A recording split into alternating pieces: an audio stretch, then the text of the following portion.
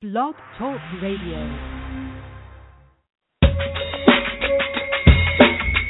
Welcome to another broadcast on the Soul of America Radio.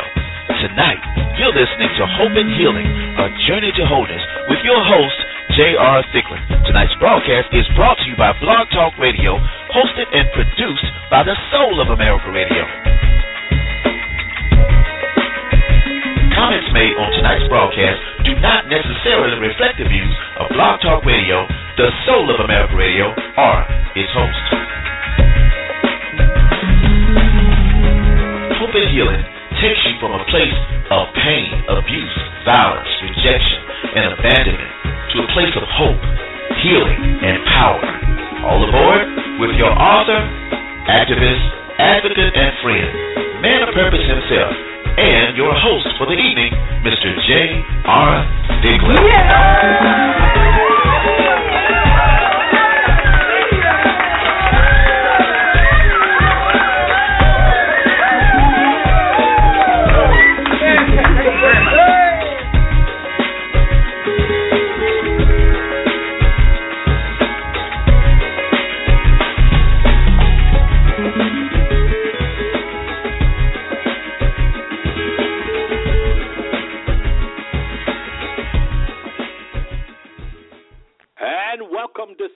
Welcome today to Hope and Healing, a journey to wholeness. This is your host, J.R. Thicklin, and I'm so very glad that you've joined us here tonight on the Soul of America Radio Network. That's right, each and every Monday night, you can find us right here, live and in living color, here from the Soul of America Radio studios, as we are bringing to you Hope and Healing, a journey to wholeness. For those of you that may be listening to our show for the very first time, this show is aired every Monday night, where we address the issue of domestic violence, sexual violence, abuse, abandonment, rejection, grief, divorce, whatever may have caused you hurt.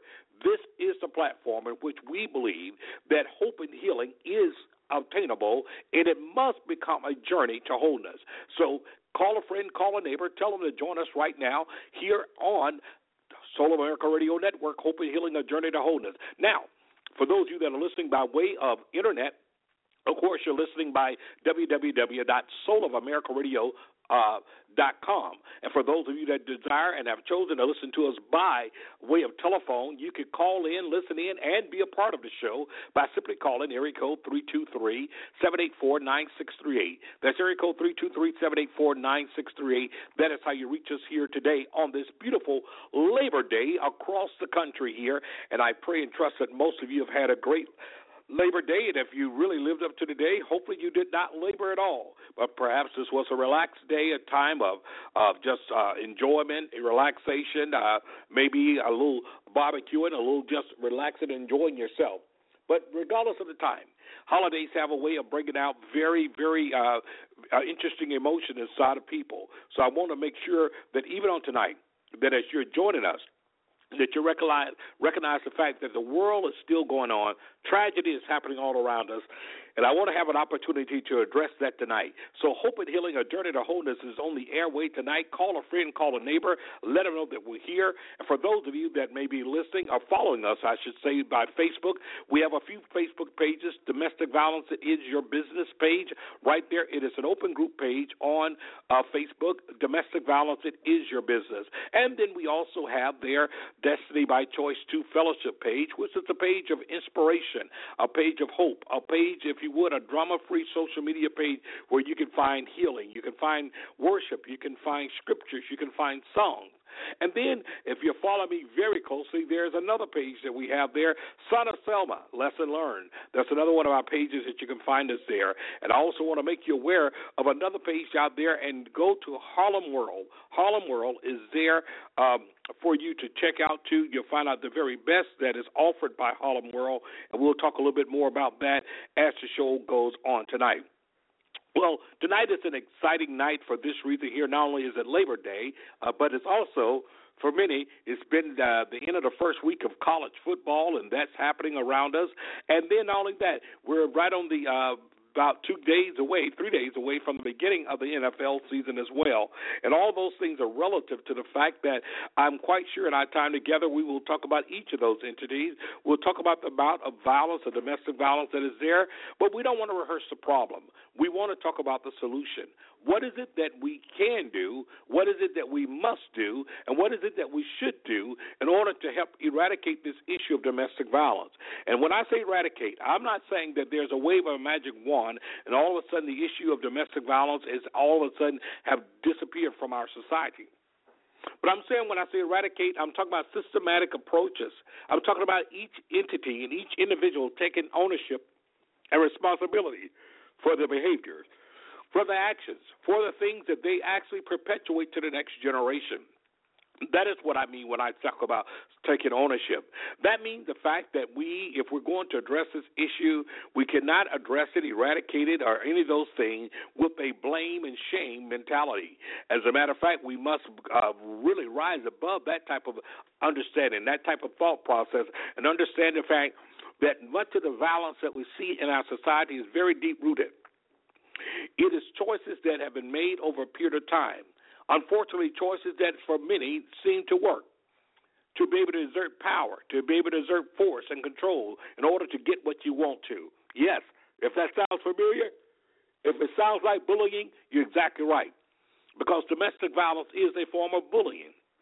When we look at this, when we see an individual that is able to exert their power, their strength, whether it be verbally, physically, whether it be intellectually, or any of those things there, in order to gain their way, it is a form of abuse.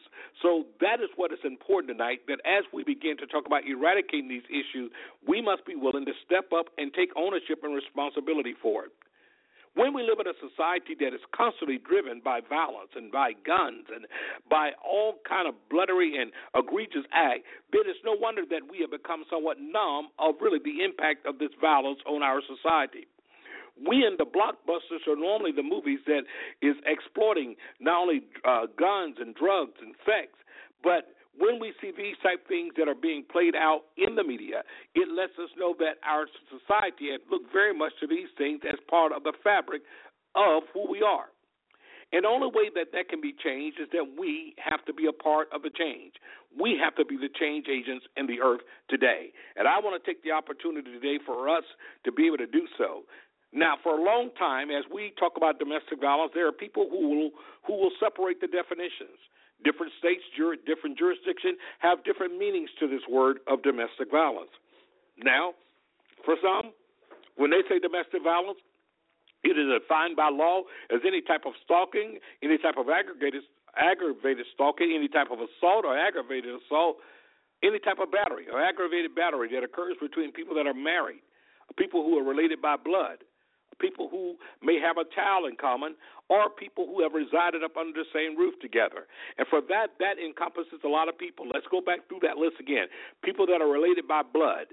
So that could be you, your sister, your cousin, your uncle, your brothers, your aunt. Any of those people could be included inside of that.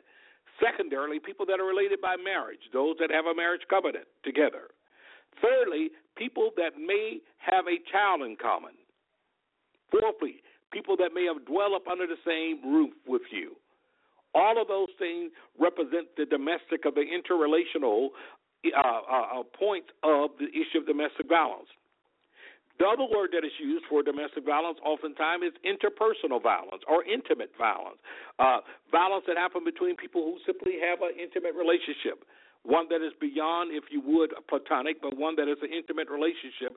And as a result of that, any of those things I previously have mentioned that occurs within that, it makes it IPV, interpersonal relationship, or intimate partner violence, as we would call it. And those are the things that we look at. But I want to take it a little further, because when we talk about family violence, it's once again one of those words that I'm very much convinced that is more or less of semantics to a certain degree when we talk about family violence. The only thing that makes it different is how we define family. So as we look at this issue of domestic violence occurring, as we look at it taking place in our society, we have to admit that at the core of a lot of issues that we see happens because there is violence that is pouring out into the street, but it's pouring out from our homes. Yeah, that's a hard pill to swallow in our society because no one wants to take ownership for what's happening in the home. No one wants to get that close. We think that is just absolutely too close and too personal when we start talking about violence happening in the home. As a matter of fact, not only do we think it's too close and too personal, we'd rather not talk about it. We don't want to talk about it in the church. We don't want to talk about it in the courts. We don't want to talk about it in the schools. We don't want to talk about it because it feels a lot better to people to be able to point and to be able to blame and lay that violence and lay the excuse for violence and lay the excuse for these behaviors somewhere else. I tell you what, why don't we blame the government? Why don't we blame taking prayer out of school? And I'm not saying that these elements have not contributed to somewhat of the moral compass of where we are today and where we're going, but I am saying that, folks, we have to dig a little deeper than that. So we have to understand the choices that we make, the things that we do in society has framed the way that things have turned out for us in our society. In other words, there's a poem that was written years ago by Dorothy Law Note, which actually summed it up.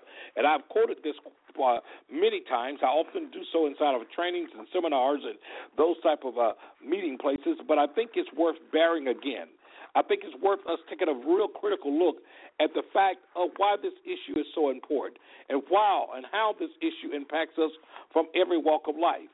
To act as if that the issue of domestic violence is not somehow another perpetuated, that it's not somehow learned, is to really be in denial of what the issue of domestic violence is all about. It does feel a little better, doesn't it, when we can lay blame anywhere but at our own front door. It does feel bad. But I love what Dorothy Law Note said. She said, children learn what they live. She said, if children live with criticism, they learn to condemn. If children live with hostility, they learn to fight. If children live with ridicule, they learn to be shy. If children live with shame, they learn to feel guilty. But conversely, if children live with encouragement, they learn confidence. If children live with tolerance, they learn to be patient. If children live with praise, they learn to appreciate. If children live with acceptance, they learn to love. If children live with approval, they learn to like themselves. If children live with honesty, they learn truthfulness. If children live with security, they learn to have faith in themselves and others. If children live with friendliness, they learn that the world is a nice place in which to live. Isn't it interesting when we look at the contrast and the comparison of what happens when children live in a certain condition that it produces certain outcomes? And that's what I'm afraid that we're afraid to deal with in America today. No, this is not blame the parent day. This is not necessarily beat up on the parent night. But what it is saying is that we as parents, we must take a very candid look and take responsibility and ownership for what we allow our children to see, to witness, what we allow them to take into their minds and their system.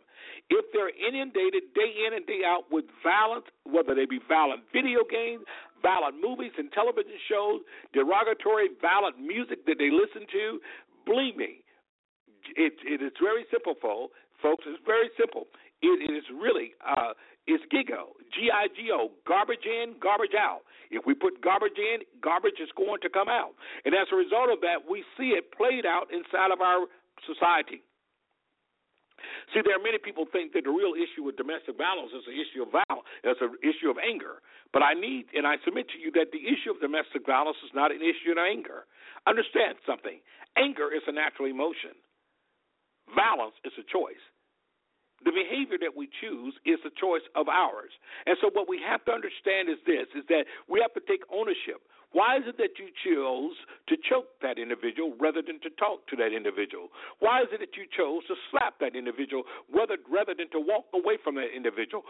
Why is it that you chose to cut that individual rather than to dialogue with that individual? Those are matter of choices that we make. Our choice behavior happens because oftentimes it's been informed by our lifestyles and our lives. Now, that's not necessarily blame. What I'm saying that oftentimes in terms of the lack of discipline, in terms of the lack of really having a standard and having parameters in place, we often pay the price on the other end of it. Too often I think that we give in to whims and demands of even our children, even when they're undeserving. Rather than taking the moment to make a teachable lesson out of it, oftentimes the guilt of whether or not I don't want to be seen as a bad parent, I don't want to seem like I'm too protective, we often give in to that dichotomy going on in our mind, and as a result, we allow things to happen that should not be allowed to happen. And that's why we have to address this issue today, because it's very critical inside of what we're doing. Area code 323-784-9638. That's the number you can call in to listen in. And if you have a question or comment, we would like to hear from you today. If you have a question or comment, simply hit the number 1 on your keypad. That lets our producer know that you want to get on the air, and we'll bring you on the air. Understand you don't have to give your name or information there, but we invite you in. Now, one of the things I want to share with you today is the story that broke today out of Atlanta. I was unaware of this story. It was forwarded to me by my colleague and friend that has often been on the air with us, Dr. Douglas. And she forwarded to me, and it was forwarded to her by a dear colleague who was a guest on the show just a few weeks ago, former Deputy Chief Michael Blow, forwarded to her. Nevertheless, it has been on CNN all day long, and it's a story that you've got to hear, and you've got to take time to look at it, because it's a story that I think that each of us need to look at and take very close and pay very close attention to. This issue takes place outside of Atlanta, Georgia, in the greater Georgia area. And it's interesting because here's a case where we have a mother that is calling the police, calling 911, I should say, because her 2 sons are trying to kill her and her husband, ages 22, ages 17. And they literally have them begging for their lives. And for those of you that have visited our domestic violence, it is your business page or J.R. Thicklin page, you can find this right there. You can find this right there in the midst of it. You can find this story. The link to that story is right there. You can find it there right at the bottom of it, and you will see exactly what we're talking about. This is crucial. This is very interesting. And I want you and I to recognize the fact that how crucial this issue is. This issue is very crucial because of the fact it talks about this violence happening not between a boyfriend and girlfriend, but it's happening inside of the family, the nuclear family. That is what I want to bring to our attention today. It is our business. It is our business to not only stand up, it is our business to speak out. It is our business to do what we need to do. It is our business to recognize that there is responsibility that we must all take if we're going to see domestic violence eradicated. And once again, eradication is not. It does not mean that that it all have disappeared. But the eradication, we understand, is systemic. That we have to do those things. We must have certain barriers and certain standards in place. We must begin to check certain behaviors in order to really make this work and to fulfill what we're trying to fulfill. So that is what we're trying to do here. Area code 323-784-9638. That's how you join us tonight if you want to be a part of the show. And I'm going to take our first break tonight, and we'll come back once again with Hope and Healing, our journey to wholeness, right after this commercial break.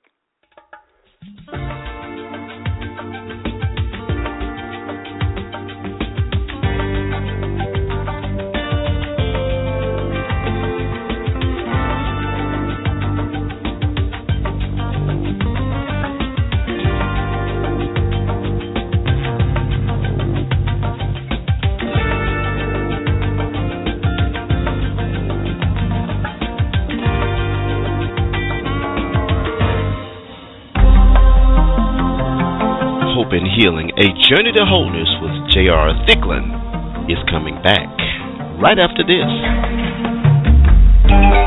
You're listening to the Soul of America Radio, LLC. This is the one and only Soar.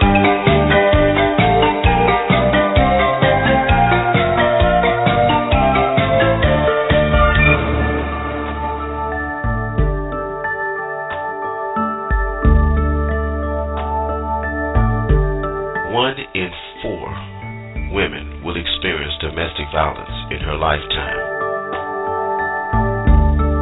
Every year, nearly 3 million children witness domestic violence right in their homes.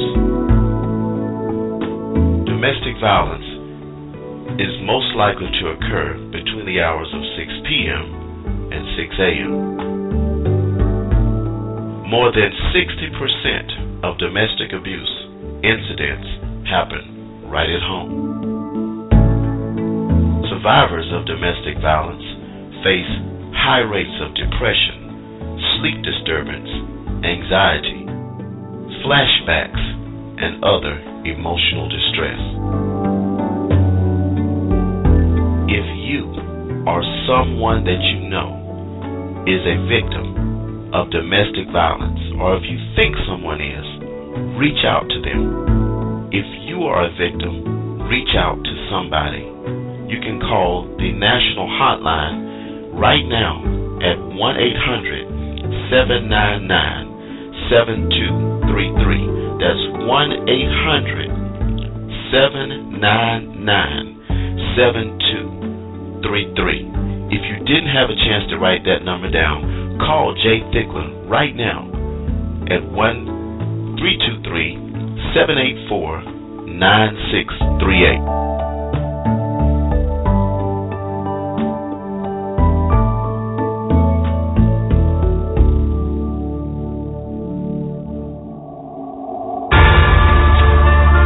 This is the one and only Soar.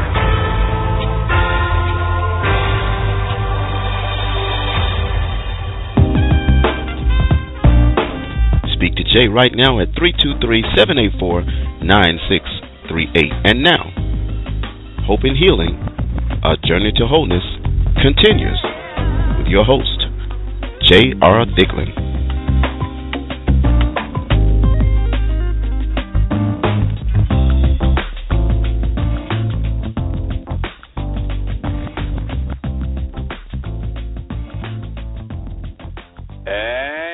Back to Hope and Healing, A Journey to Wholeness. This is your host, J.R. Thicklin, and I'm so very glad that you've joined us here tonight on the Soul of America Radio Network.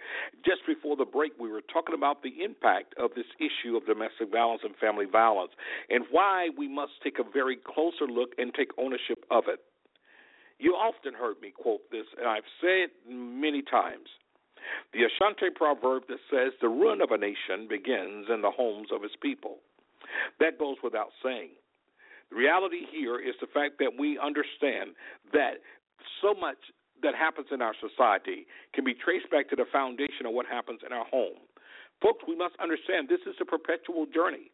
We're literally shaping the minds of tomorrow today. And so because of certain behaviors that are not necessarily helpful or empowering or healthy, these things often put us in a very, very pragmatic state for our future. In many ways, we may be forfeiting the ultimate for the immediate need to have control, the immediate need to be in dominance, the immediate need to intimidate, the immediate need for self-gratification. And all of those things there really, really compact and really impact families, impact societies, impact us in ways that we can't even begin to articulate. So it is that we want to take the opportunity today to open up our lines, to open up what we're saying, to open up the things that have been said today as it relates to the issue of family violence. I gave just a little excerpt of the story of what happened in Atlanta earlier today. And this is something that I think we have to take very, very, and pay very close attention to. I think it's important to pay very close attention to it because of the fact of the impact that it has. Could you imagine the sense of out of control, or the sense of just total confusion and unbelievability for any parent to face when the very children that they birthed into the world is now trying to kill them, who is now injuring them, hurting them, bringing pain to them? Imagine this. Imagine how awkward this must feel. Imagine how this must impact each and every one. Imagine what it does to the psyche in terms of trying to figure out why. How did we arrive to this point here? What is it that was the tipping point? What is it that caused this to become an issue now? See, these are real questions that one asks themselves when they find themselves under fire, when they don't understand how did we get to this place? How did we arrive here? What is it that was said? What is it that was done? How did we arrive here? How can we go beyond this? How can we get beyond where we are even right now? Because it's very important. It's important that we recognize the fact that this here oftentimes is the outward show of pain that many have suffered for years. The pain of abandonment, the pain of rejection, the pain of unfavorable comparison, the pain of abandonment, the pain of loss, that type of pain that transcend so many other things, that goes so very deep into the very core of one's spirit. That pain that is so deep that it causes one to actually define themselves by it. The pain of feeling unworthy because Dad never was in our lives, or because Dad chose to attack us, or because Dad chose to beat Mom. The pain of this is unbearable in many cases. And as it being unbearable for many, it is a case where many find themselves dying, wrestling with the trap and the entrapment of this, vowing on one end to never, ever be a partaker of it, only to live a reality where this has become part of their very fabric. That is the pain of the issue of domestic violence. That is the pain of what happens when we fail to recognize what impact and the damage that is being done. See, tomorrow is being trained today. Tomorrow is being shaped today. The leaders of tomorrow are being trained today. Unfortunately, the victims of tomorrow is oftentimes being trained today. We have a moral responsibility. We have a godly responsibility. We have a godly responsibility. We have a civic responsibility to stand. It is our responsibility that we have. We can no longer afford to just pass the buck. We can no longer afford to just turn our heads because lives are at stake. The generations ahead are at stake. How is it that we handle conflict? How is it that we handle ourselves? How is it that we are people that recognize the fact that we're called to not only be civilized, but we're called to love? That's what we're called to do. The last I looked, abuse is not love. There's no way in the world you can make abuse love. There's no way to make abuse look like love. There's no way to translate abuse to love. Violence itself, when used as an instrument of control, when used as an instrument to manipulate, is a violation of one's very, very being. We have an obligation to each other. We have an obligation to ourselves. We have an obligation to our society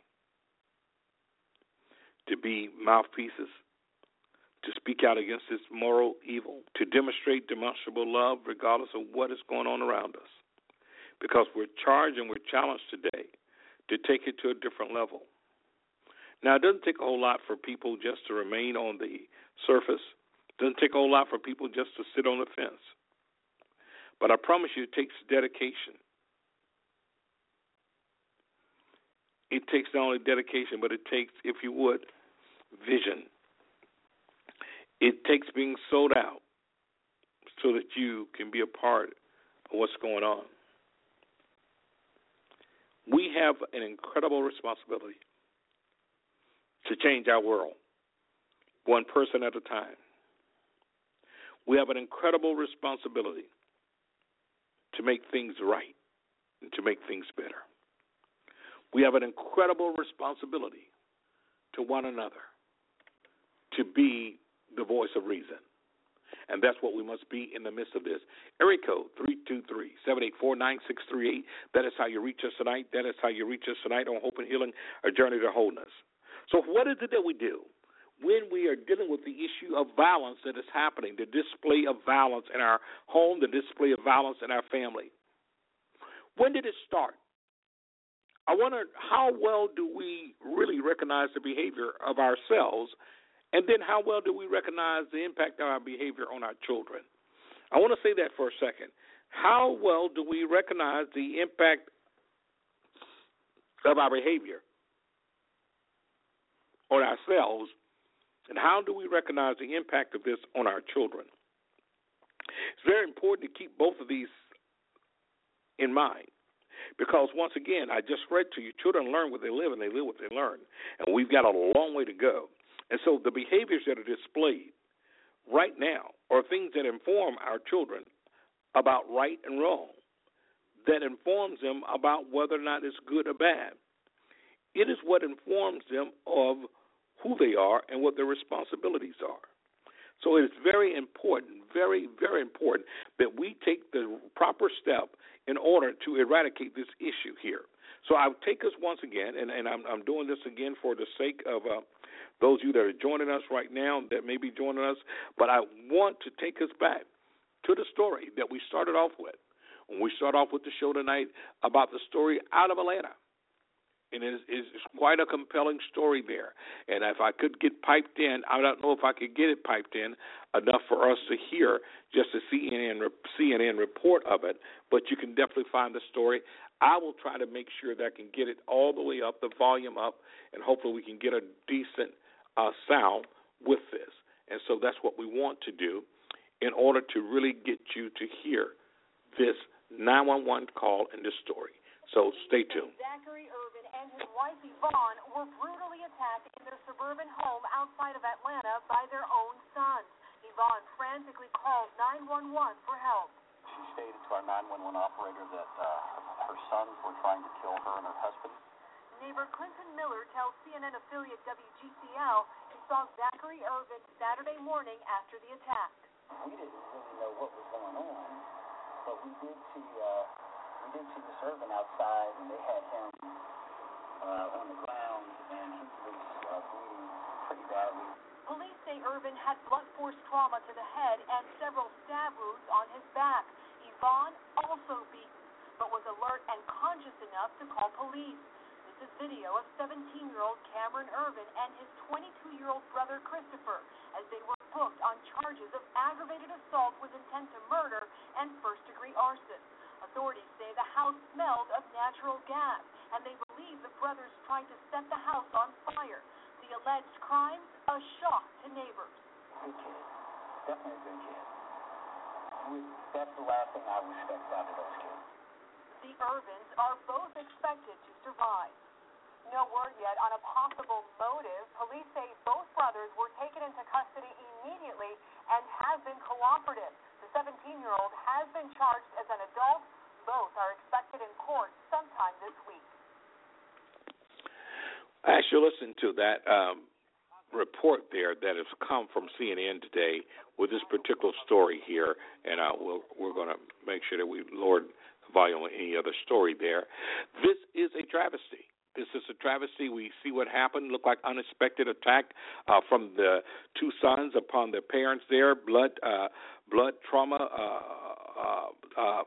to the head, stab wound, the smell of gas and an attempted arson, and all of those things happen. The question is, how does this come to be? How is it that we raise children from infants, and we raise them, and as they grow, when is it that this all begin to happen? When does this change happen? When does this transformation happen? When is it that this behavior is now becoming embedded in their mind? When is it that their psyche, they have been informed to believe that violence is the way that you handle things? That's a legitimate question I'm asking. Area code 323-784-9638. Area code 323-784-9638. That is how you reach us. If you'd like to be a guest or have a question and a comment, just simply hit number 1 on your keypad if you're calling in, and that lets our producer know that you want to get on the air. You don't have to give your name, but we would like to have you on the air. We'd love to hear your comment and your questions if you should have one tonight. But I rolled that question out to you. When do we recognize it? How do we go from seeing this little baby? How is it that we go from seeing this little baby that we've raised as an infant, and then the baby all of a sudden becomes this killer or becomes this person with this form of behavior? How do we go from this little cute kid that we saw in the nursery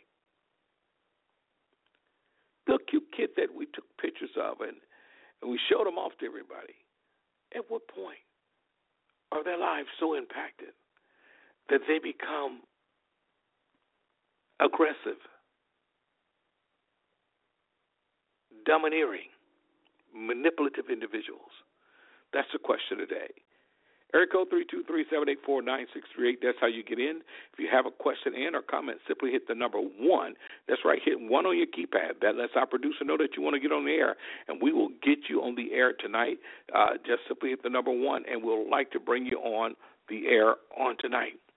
That's the real question that's going on. And I wonder how many of you that are listening tonight would dare share about when does it happen? When do you think it happens?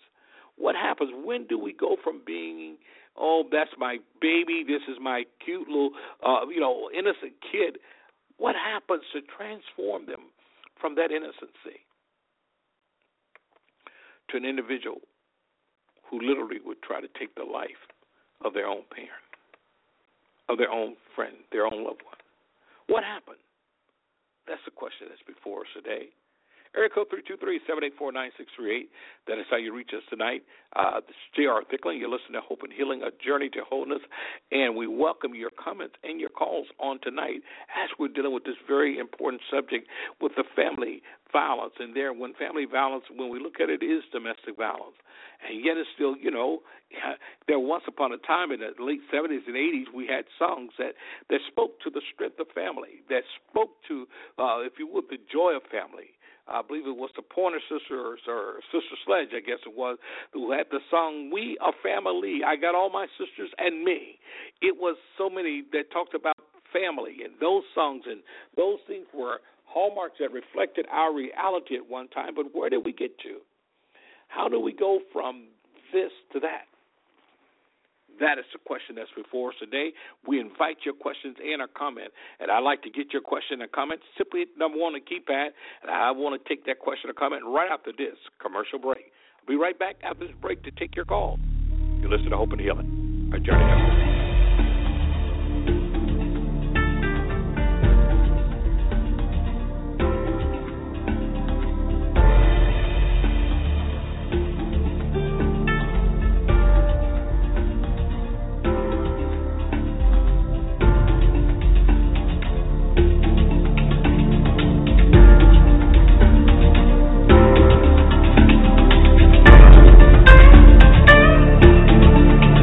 You're listening to the Soul of America Radio.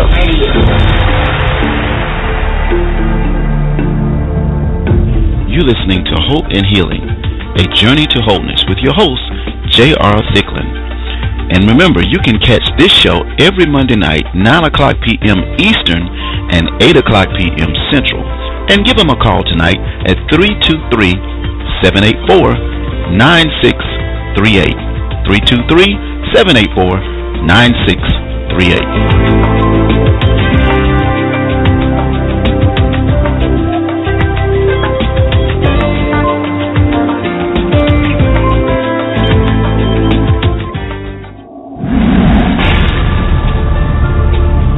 This is SOAR.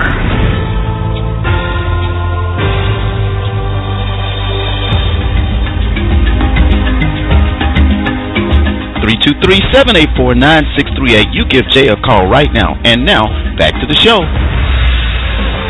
When the spring summer falls, all you have to do is call. Every day, yes, you gotta play. Yes, you do. You gotta play. Yes, you do. But you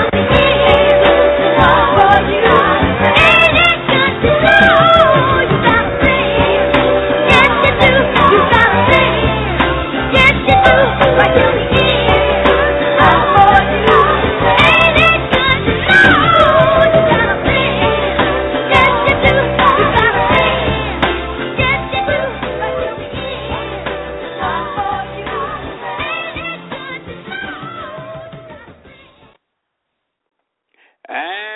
welcome back to Hope and Healing, A Journey to Wholeness. This is your host, J.R. Thicklin, and we're so glad that you've joined us here tonight on the Soul of America Radio Network, and so glad that you've joined us tonight. And for those of you that are just chiming in, you're listening to us, and what we're dealing with here is now, we're dealing with the fact of the issue of family violence and domestic violence, and we're dealing with a case that just happened today outside of Atlanta in Georgia, where the mother calls 911, and for those of you that are just listening to me, we played excerpts of that just a few minutes ago, where the two sons, ages 17 and ages 22, literally attacked their mother and father, stabbing and blood trauma to the head and attempting to kill and attempted arson of the house, and all these things happen. And yet it's still, according to the neighbors and those around, these are well-behaved kids. This is a good family, and there's a lot of things to come out from that. And the question to us all tonight, however, it's the question I've raised, is the fact, is when do our children change? At what point that switch goes on? What is it that informs this type of rationale? What is it that would push anyone to the point where they feel like this is it, that the only alternative or the only way out or the only way of relief or the only way to be seen, to be understood, to be noticed, to be validated is that I have to resort to violence, and even if that violence means taking you out? None of us have a crystal ball to be able to see, the time that we stand in that nursery behind that window, looking behind that window, seeing this brand new baby and this kid. None of us have that crystal ball to be able to say when or what this kid is going to turn out to be. See, the same kid we was holding and the same kids that we were passing to other people and other folks were kissing and playing with their cheeks and all those things there, how is it that kid, through life's conditioning and life circumstances, how does that kid end up being now this kid who is violent, this kid who is now abusive, this kid who now chooses to hurt rather than to help? How is it that we miss the early warning signs? Does anyone care? Does anyone see this? Does it matter to anyone anymore? Or are we just going through the motion? Have we become a society that simply goes through the motion? Do we understand the impact of current behavior on the future of our families, the future of our children, the future of society? Have we really thought it out that far?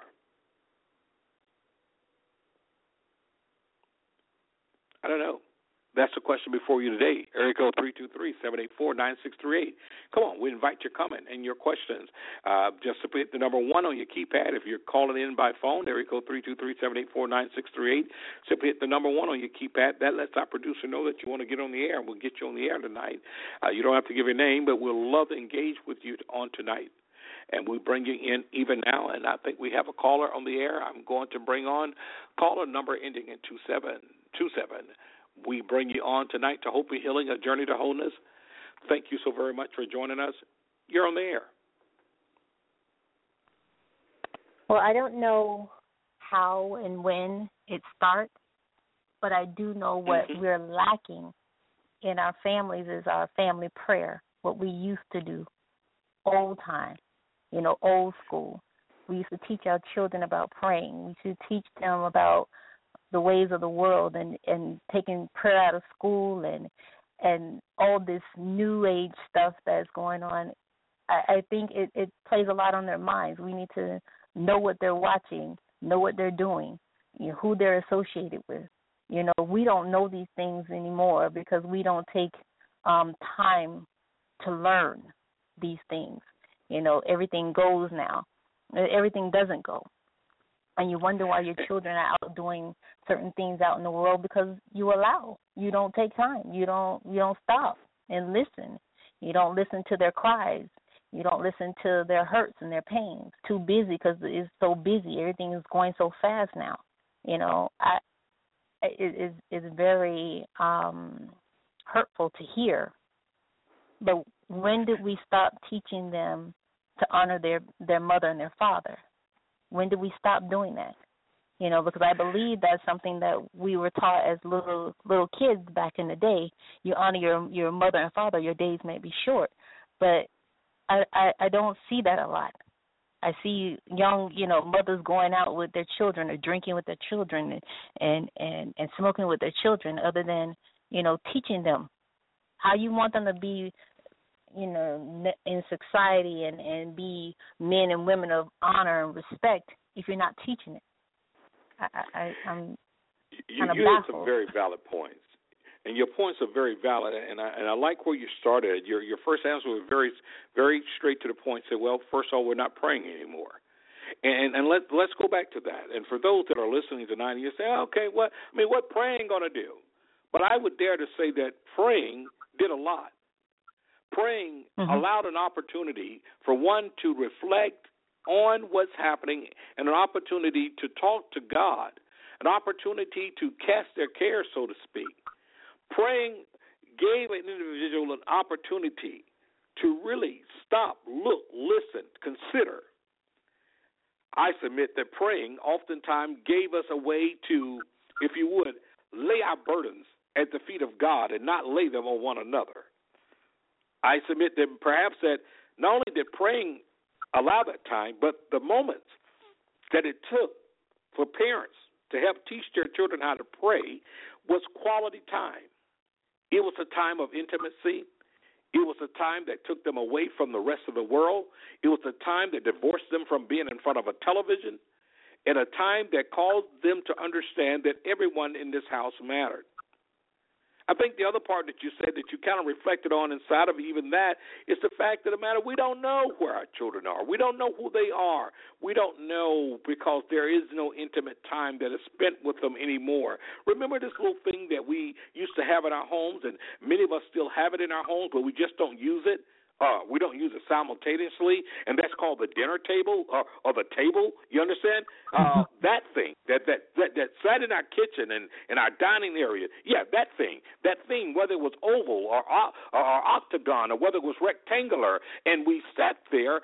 And we sat there together, and it was a time that we broke bread, if you would, together. For those of you that don't understand breaking bread, we ate together. We talked. We asked about how was your day, what's going on with you, what happened at school, what happened at work, did you have any challenges today, what happened, did you have any trouble today. It was a time of dialogue, and we had that opportunity to share and to exchange. From that little time at the dinner table or even a breakfast table, from that little time at the table, we had an opportunity to observe one another's behavior, our children's body language, our children's antics, their facial expression, their emotion, their countenance. From that little time at the table, we had an opportunity to see and examine and hear from their mouth what was bothering them. But today, that table is no more than decorative furniture. Today, that table is no more than a space filler. It fills the space in most homes. It is not where we really have that time. The table, the dinner table is like the family altar. It is where we came, and now that dialogue isn't there. We don't talk. Oh, let's see, why don't we talk? You just got through saying it. We're so busy. What are we busy trying to do? Trying to get more. Trying to get more, trying to make ends meet, trying to keep up with the Joneses, trying to have what we think, I'm trying to give you a good life. Well, let me ask you a question. Is it really that good right about now? The values of our society have gone down in such a declining way at a record pace. Is it really that good right now? May I submit to you that in the day of accelerated gratification, in the day of thirst and greed, in this day and time that we live in, perhaps we've gotten what we wanted, but we lost what we had. We've lost our children. We've lost generations. We've lost the ability to know what each other think. We've lost the opportunity to impart into them. We've lost the valuable connection that is so missing today. And so what is it that we do? We find a way to please ourselves. Not we please ourselves, we make ourselves feel good. Well, I was able to get my kids this. I was able to get them that. I was able to get them the iPhone. I was able to get them the iPad. I was able to get them the iPod. I was able to get them everything. And everything I got them was about I. But let's really make it very, very personal here. It wasn't about the I. It was about really the you. Because guess what? Them being occupied with the iPad, the iPod, the iPhone, and all that kept them out of our hair. It caused them to be entertained by themselves. Self-entertainment did not produce family interaction. Self-entertainment does not produce that fellowship with one another. Now we don't even know what's happening with each other. We don't know that our child have joined a gang because we're not paying attention, because we continue to think that we can buy them a few things, give them a few things, buy them enough tokens and trinkets and gifts, and say, listen, you know that I love you because look at what I bought you. And when the reality is that when we weigh it on the scale of justice and the moral counter of our today, what we recognize is not enough. It doesn't equate. You could not buy enough to make up the difference in the deficit within their spirit, within their own self-identity, within their own self-esteem, and that is why today we have no idea who we are. Then we wonder, how did this happen? It is an amazing thing that has happened here. Continue on, caller. Your answer was right on it, and I just want to continue to engage that answer inside of that because of the fact we must be willing to invest the time. I agree. I really think, at this point in time, if we're trying to get them back and we see them going down the wrong path, and whether that we see them going on the wrong path or not, we don't know what their days are like when they're in school. We don't know what their days are like when they're not around us. So I challenge us to pray for their minds, to cover their minds, that they don't do the things of the world and that they continue to do what is right at all times. So I would pray for their minds. Pray that they're covered. Pray that nothing that is not of God, it enters in. And if it does, that they know the right way. They know the foundation because we've already taught them that. That's something I challenge myself. I challenge anybody that's out there as a mother, as a father, do what you can. Speak life into them because the world is already out there to tear them apart. We're the ones supposed to be building them up. You bring up such a great point there, and I want you to stay on the line because we're going to bring on the line. We have another caller, my colleague and friend, Dr. Douglas. I'm going to bring her on the line to also engage in this dialogue with us today. And Dr. D, you're on the airway. I want to say this just before you comment there because our other caller there has brought up some very interesting points. And one of the things that she talked about was the fact of the words like, we were taught, even in our day, honor thy father and thy mother, that thy days may be long upon the land. It was long life. And I recall as a child, that was the foundational scripture that literally struck the fear of God in my heart that kept me in a sense of honoring, the posture of honoring my mother. I mean, that was mother's way of saying, listen here, if you want to live a long life, you got to honor your father and mothers. But I say the dynamics have changed so much. It has changed in so many ways because you know what? So for so many homes, guess what? For so many homes, the notion of honoring father and mother is not even possible because father is gone. They're silent and missing. They're not there. And so there's mother who's now overwhelmed, who's working 2 and 3 jobs and a half and things, and so therefore not in the home to be able to guide anything. So we have a double generation of latchkey kids, and so much is missing there, and we don't know our children. And so now they're acting up in school, and we're trying to say, well, that's not what I taught them, but I'm afraid that children are no longer just being taught by their parents, that now they're being taught by everything else as well. So we welcome your comment and to join in this dialogue tonight, Dr. D. Well, good evening. I just wanted to point out that I just noticed online that was posted about 8 minutes ago that these young men have not yet been appointed defense attorneys, and that they are being questioned by the police. In no way am I defending their actions because I don't understand their actions, and they are being accused because the mother said this is what they were doing, and the police found them in the presence of their wounded parents. But I'm not defending them, but I am saying that they must have had some motive. We don't know what could have happened. We don't know if they were defending themselves and overtook their parents. We don't know that. We don't know.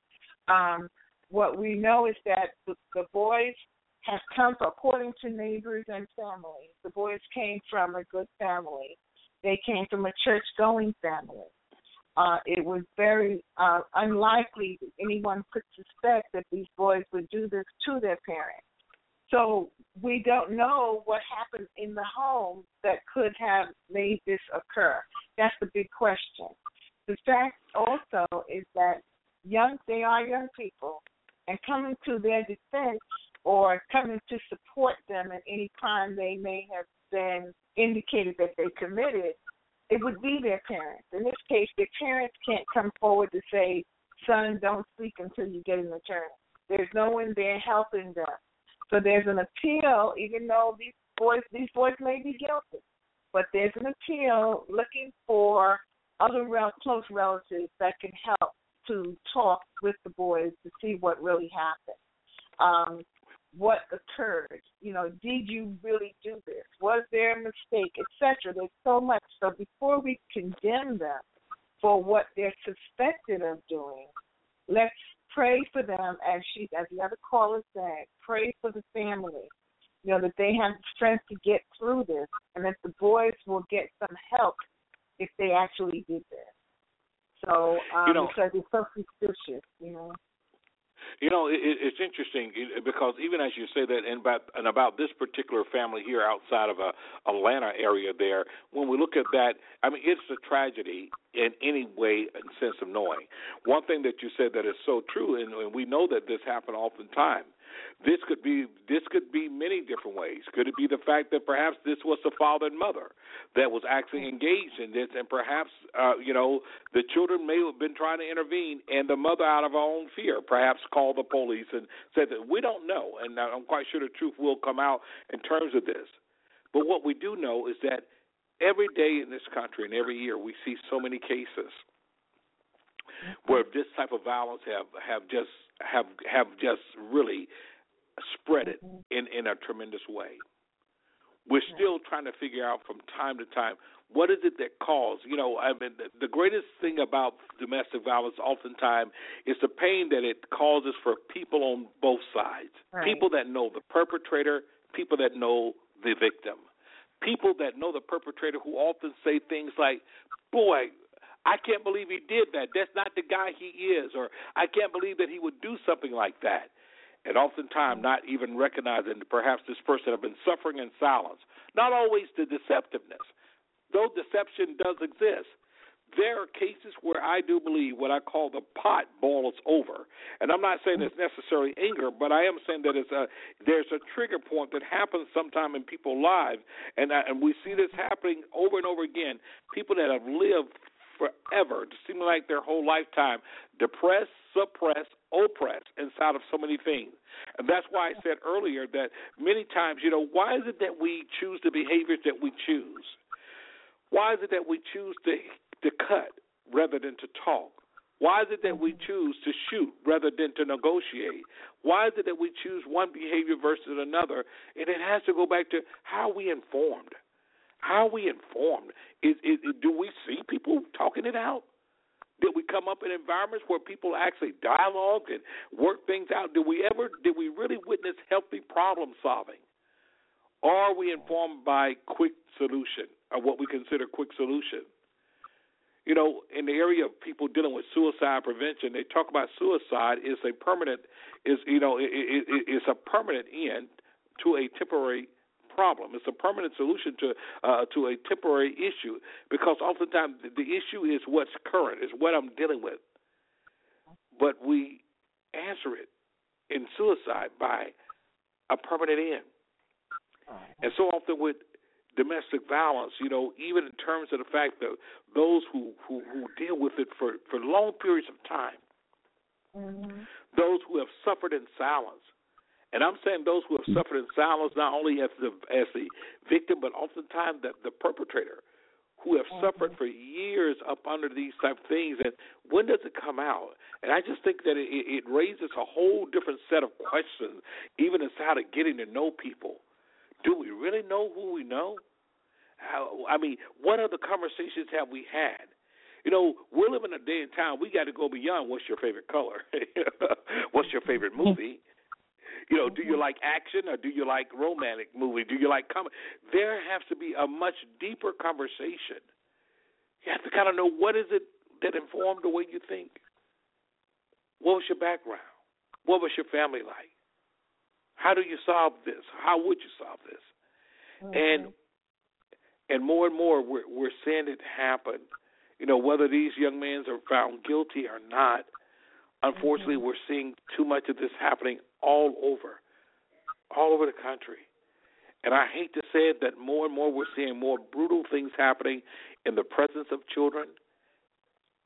Just less than a month ago, where they're in Louisiana, how is it that a son can witness a father, the man, beat his mother to death with a bat in front of him? And we not think that it has some type of impact on them long term. And those are the things that we're dealing with in our society. And Dr. D and our other caller here, it's one of those things. I continue to ask the question: when is it? When does the switch go on? At what point have we created a monster, so to speak? At what point have we now the trauma from what a person have gone through has impacted them to the point that now they choose these type of behaviors today? This is the way. At what point? Because surely, oftentimes the primary individuals don't see it. They continue to think it's just between them, or they don't see it at all. But it is happening. It is informing the way we see the world. And too many, even our young men, are finding themselves in juvenile detention centers in the correction system early because they're there trying to defend mom, or they're jumping on, or they're killing or attempting to kill the perpetrator in mom's life. Or if they happen to escape that, they find themselves in trouble early. But when you do the assessment of them, you see this history of domestic violence in the background. So I open that up to the both of you that are on that air, and to those of you that are listening and that like to get on the air. Area code 323-784-9638. That's how you reach us.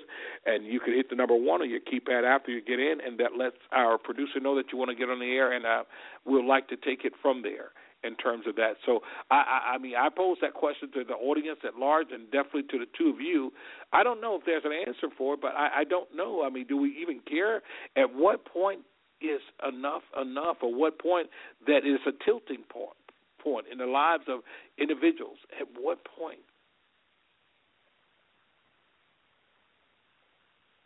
I just believe it goes back to we have to pray. It's so much lacking and so much happening in the world, and whether anybody believe it or not, we are living in the last days.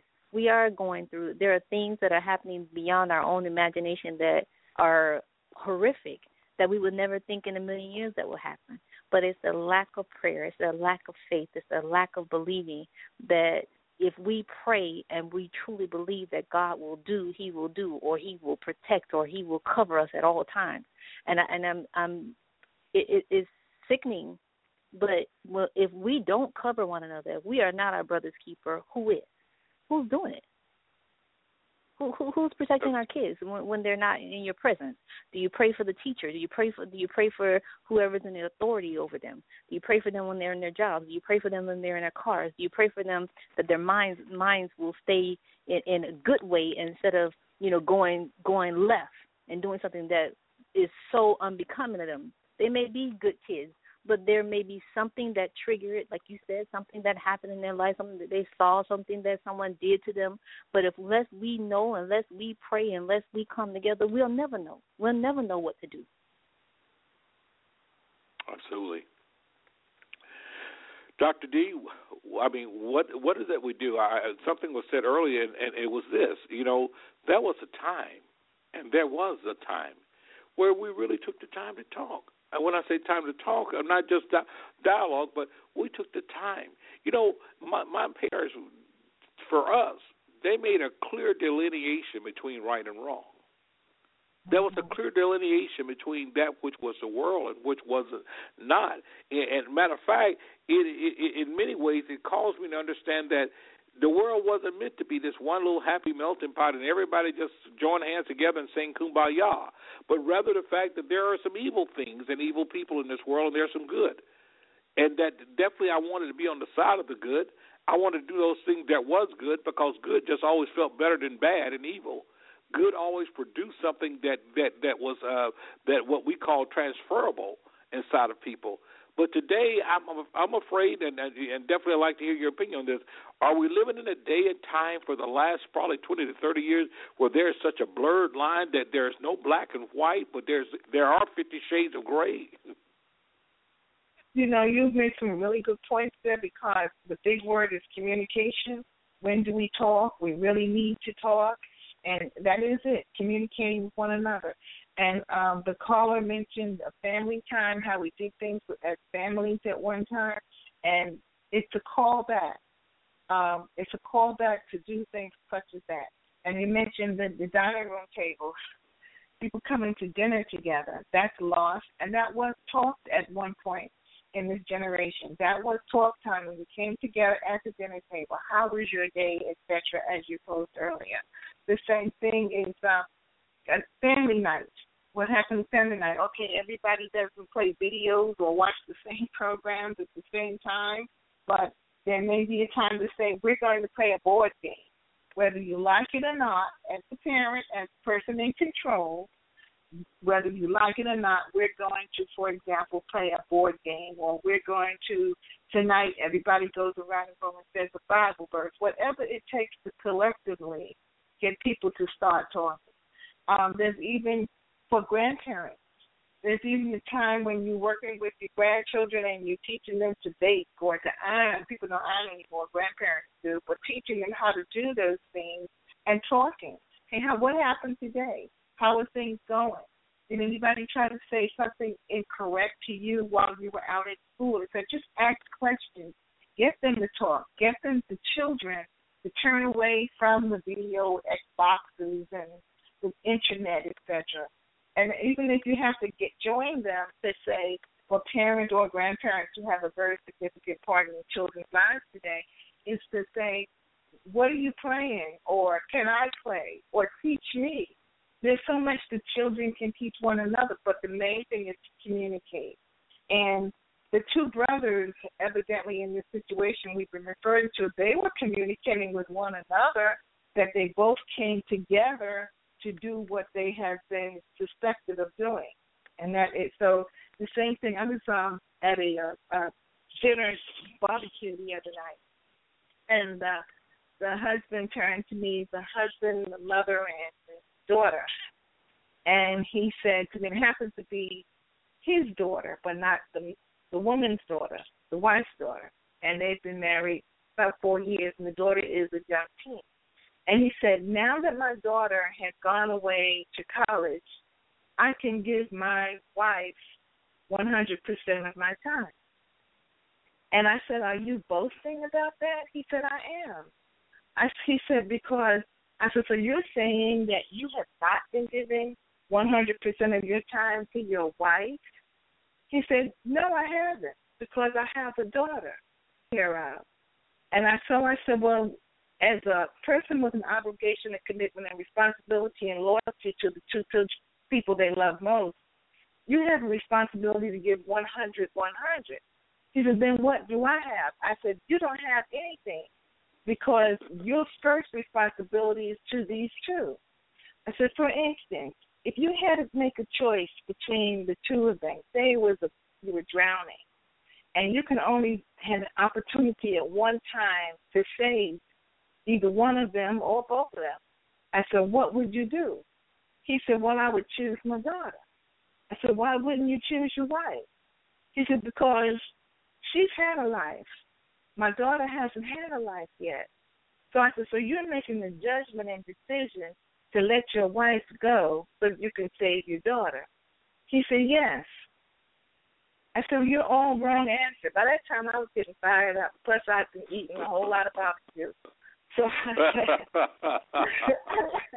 I said, that's all the wrong answer. Let me give you the right answer. The right answer is a part of communication. Your wife, since you're a family, you are to instruct or say to your wife, honey, grab hold of my daughter, and then I can pull you two in together. You only have one opportunity, but that's when you work together and you talk about it. You don't have the right to make the judgment. There's only one supreme that can make the judgment. And he's telling you now, he's coming through you as God is in you, to say that there is no one to be left behind. I don't leave my children behind. And if you're one of my children, you don't leave any of your brothers and sisters behind. So you get them to communicate and talk, the wife to the daughter. Honey, hold on to her, and I'll pull you both in. He couldn't understand that. He couldn't get it. But the more I thought about it, it's the same as what you were bringing up with talking to one another, to communicate. And that's the only way we can help to save one another and each other. And that word communication is such a big word. And when I say big word, not because of the fact that it's hard to pronounce, not because of the fact it's phonetically challenging, but it's a big word because of the fact it's a necessity. It is a necessity, and without it, we do not stand a chance to be able to thrive or to be able to navigate through this thing that we call life. And it's so important. And every time we defer it, believe it or not, we're causing problems.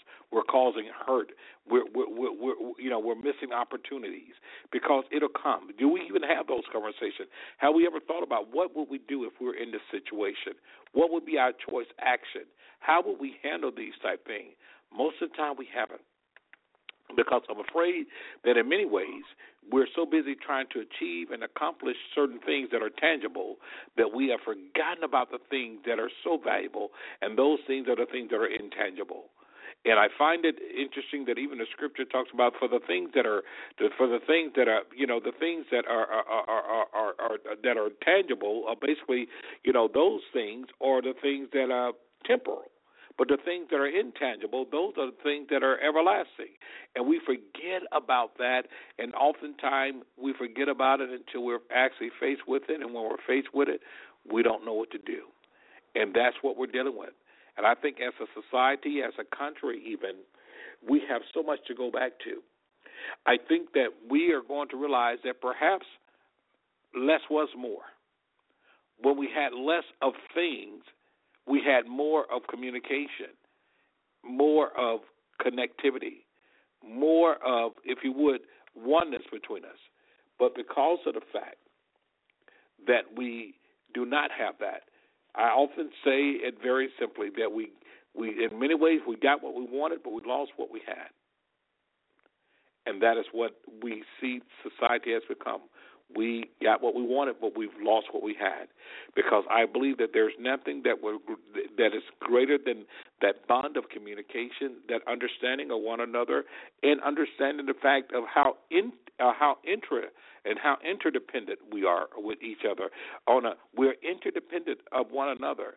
And whenever we are pulled apart to think that, for whatever reason, that we're not interdependent upon one another and that we're better by ourselves, then I think that presents the wrong message to us as a people and as a society. That is what I believe in this day and time. And so we have a lot of work to do around there. We have a lot of work to sort out. There's a lot of things that must come to pass in this day and time. And we've got to be a part of it. We can no longer just talk about it. We have to be about it. So I give that back to you at this time with just about 12, 13 minutes left in the program. Dr. D, what is it that we do from here? And when I say from here, meaning the fact now we have systems that have been affected by, if you would, our sense of miscommunication. Systems that have been affected by our lack of consideration for one another. How is it that we turn this around except for we start internally in our homes? I believe that, from the home we can change systems. But I don't believe that the systems can necessarily change homes unless homes are willing to change. Well, that's a good way of putting it, because what can change the system, and there's a start in the home, and systems can't change in the home unless the systems on the outside are changed, but they're affected by each other. For Absolutely. instance, you're saying that I often say in business that when I'm studying the organization of the behavior of the organization, I'm actually studying the behavior of the people in the organization, because they make the behaviors in the organization. So when you talk about the system in the home directs the system of the laws that we have to follow. Because those laws are based on what is coming out of the home that may be causing any disruption or unsatisfaction in how we govern ourselves. But that's why it starts in the home. It starts from the day of our birth. Okay, it starts, and that's where development begins. That's where our cognitive values begin, from the day of our birth. So we have been, with man and woman, have now conceived a child. And it's up to them to bring that child up morally well with good values. And where you begin by walking and talking with them, not necessarily to them, but with them. Today's children start feeding back. I was with a little girl, 3 years old, who was telling me that her mother took the wrong direction coming home, and that's why they were late. And her mother looked at her. I said, did you tell her that? She said, no, she was in the back seat in her car seat. But so I'm saying that it's very early you talk to them, and they understand. I don't know if it's in the air, but they understand. So you talk early, and you get feedback. And so you're talking with them, not to them. Get feedback. How did it make you feel when we went the wrong way? And she can say, I felt like we were lost. Or so, something. Get that. And then that starts the key to communication, because you're hearing what's going on in their child's head.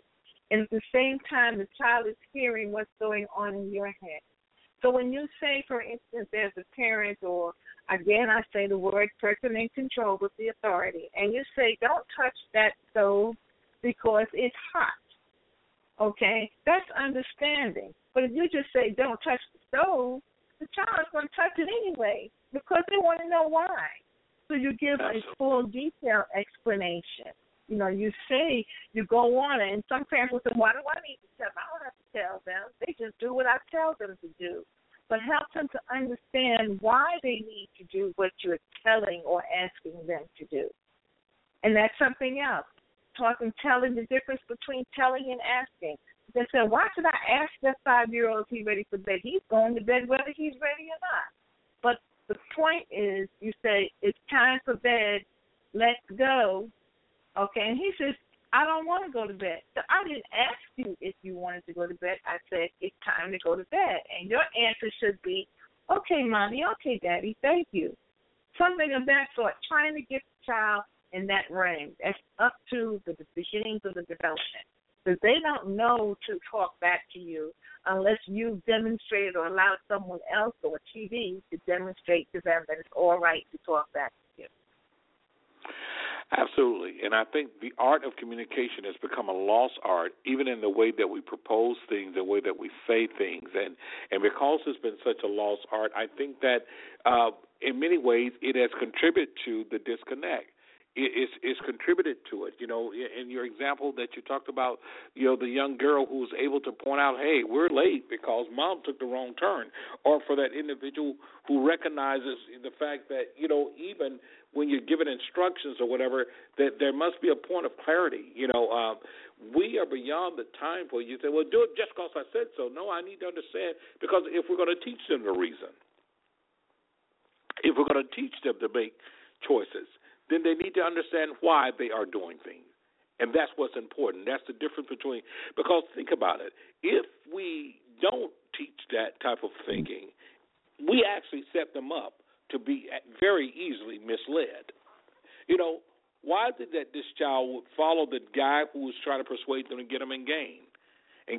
Not only is it because of the fact of perhaps this young man not feeling connected to a nuclear family unit, but oftentimes because of the fact the gang member was willing to explain to them why this would benefit them or why, this would be a good fit. And oftentimes we are left with just saying, because I said so. And that doesn't teach them how to reason. That doesn't teach them how to make intellectual decisions inside of things. And I think that we have a moral obligation to be able to do so. And I think it's so important. I think it's important that we take responsibility for our actions. And I often tell parents, and I tell ourselves, that children are very impressionable. And we have to be very careful in terms of what we allow to be displayed in front of them. Because once again, they learn what they live. And when we allow hostility and those things to become part of the fabric of how they've been brought up, they themselves will learn to respond very much in that same way.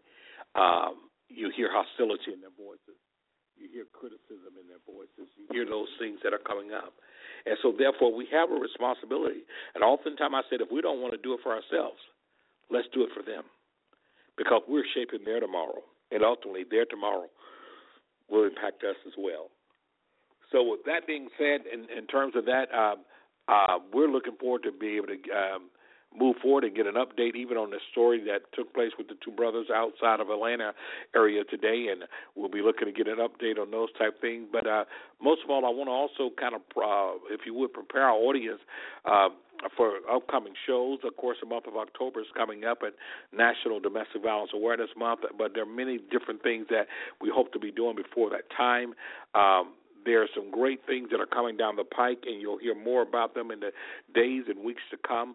And I want each and every one to make themselves a promise, because, see, we can all do something about this.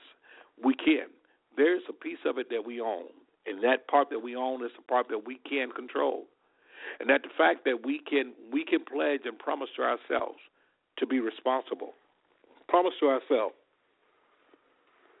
to live violent-free lives, promise to ourselves to be able to practice long-suffering and tolerance and patience, to be able to practice amongst ourselves respect and mutual respect of one another, because it is going to take those things and more in order to be effective, in order to help eradicate this whole issue called domestic violence, and in order to begin to make a difference.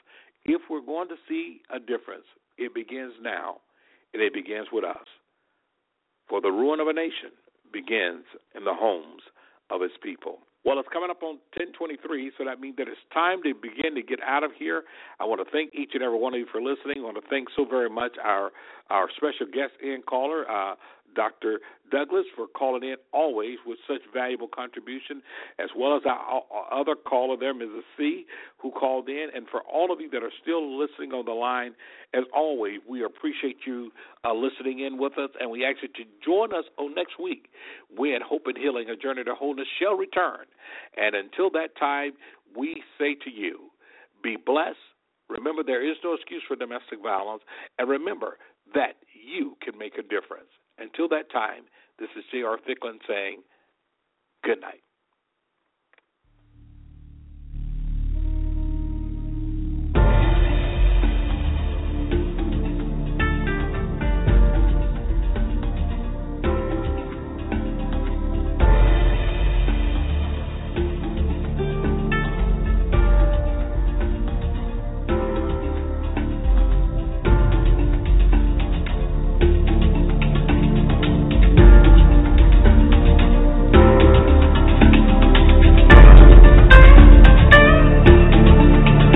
You're listening to the Soul of America Radio.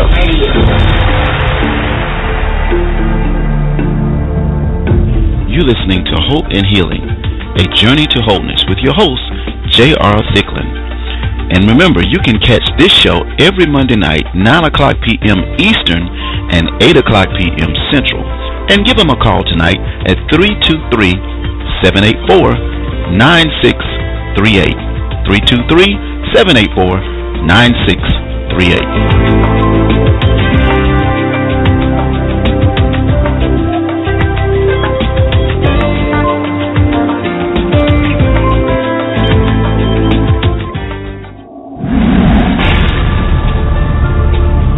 This is SOAR.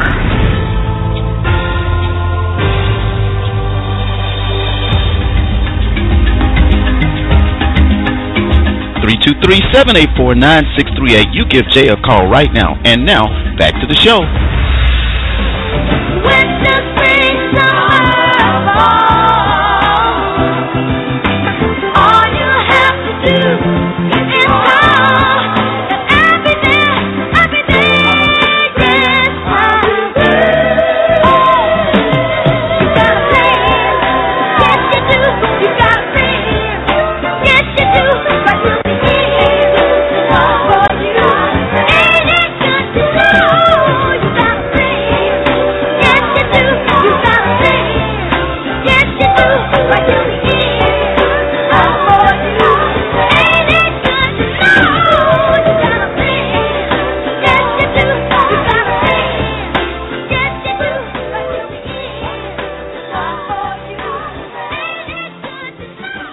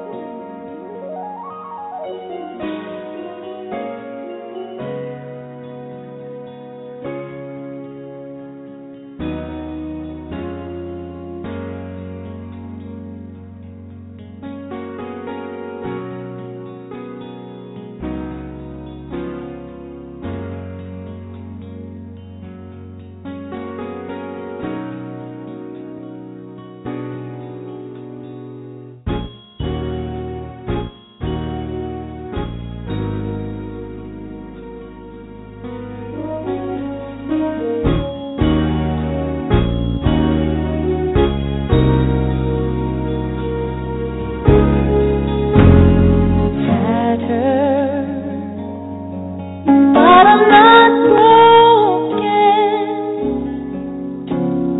wounded, but time will heal. Heavy the load, the cross I bear, lonely the road I trust, I dare, shaken, but here I stand, weary, still I press on. Long are the nights, the tears I cry. Dark are the days, no sun in the sky.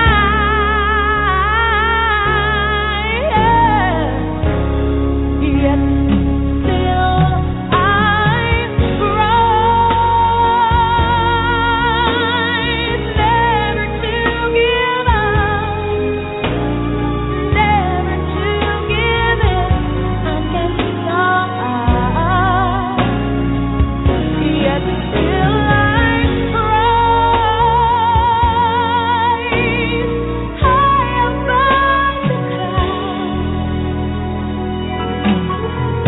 At times I feel low, yet still I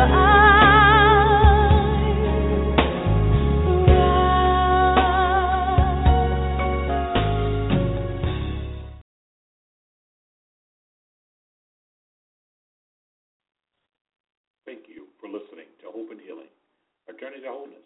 I'll see you next week, same time, 9 o'clock Eastern Time, 8 o'clock Central Time, 7 o'clock in the Mountain Time Zone, 6 o'clock in the Pacific Time Zone, and wherever you may be around the globe. Until that time, you have a good evening.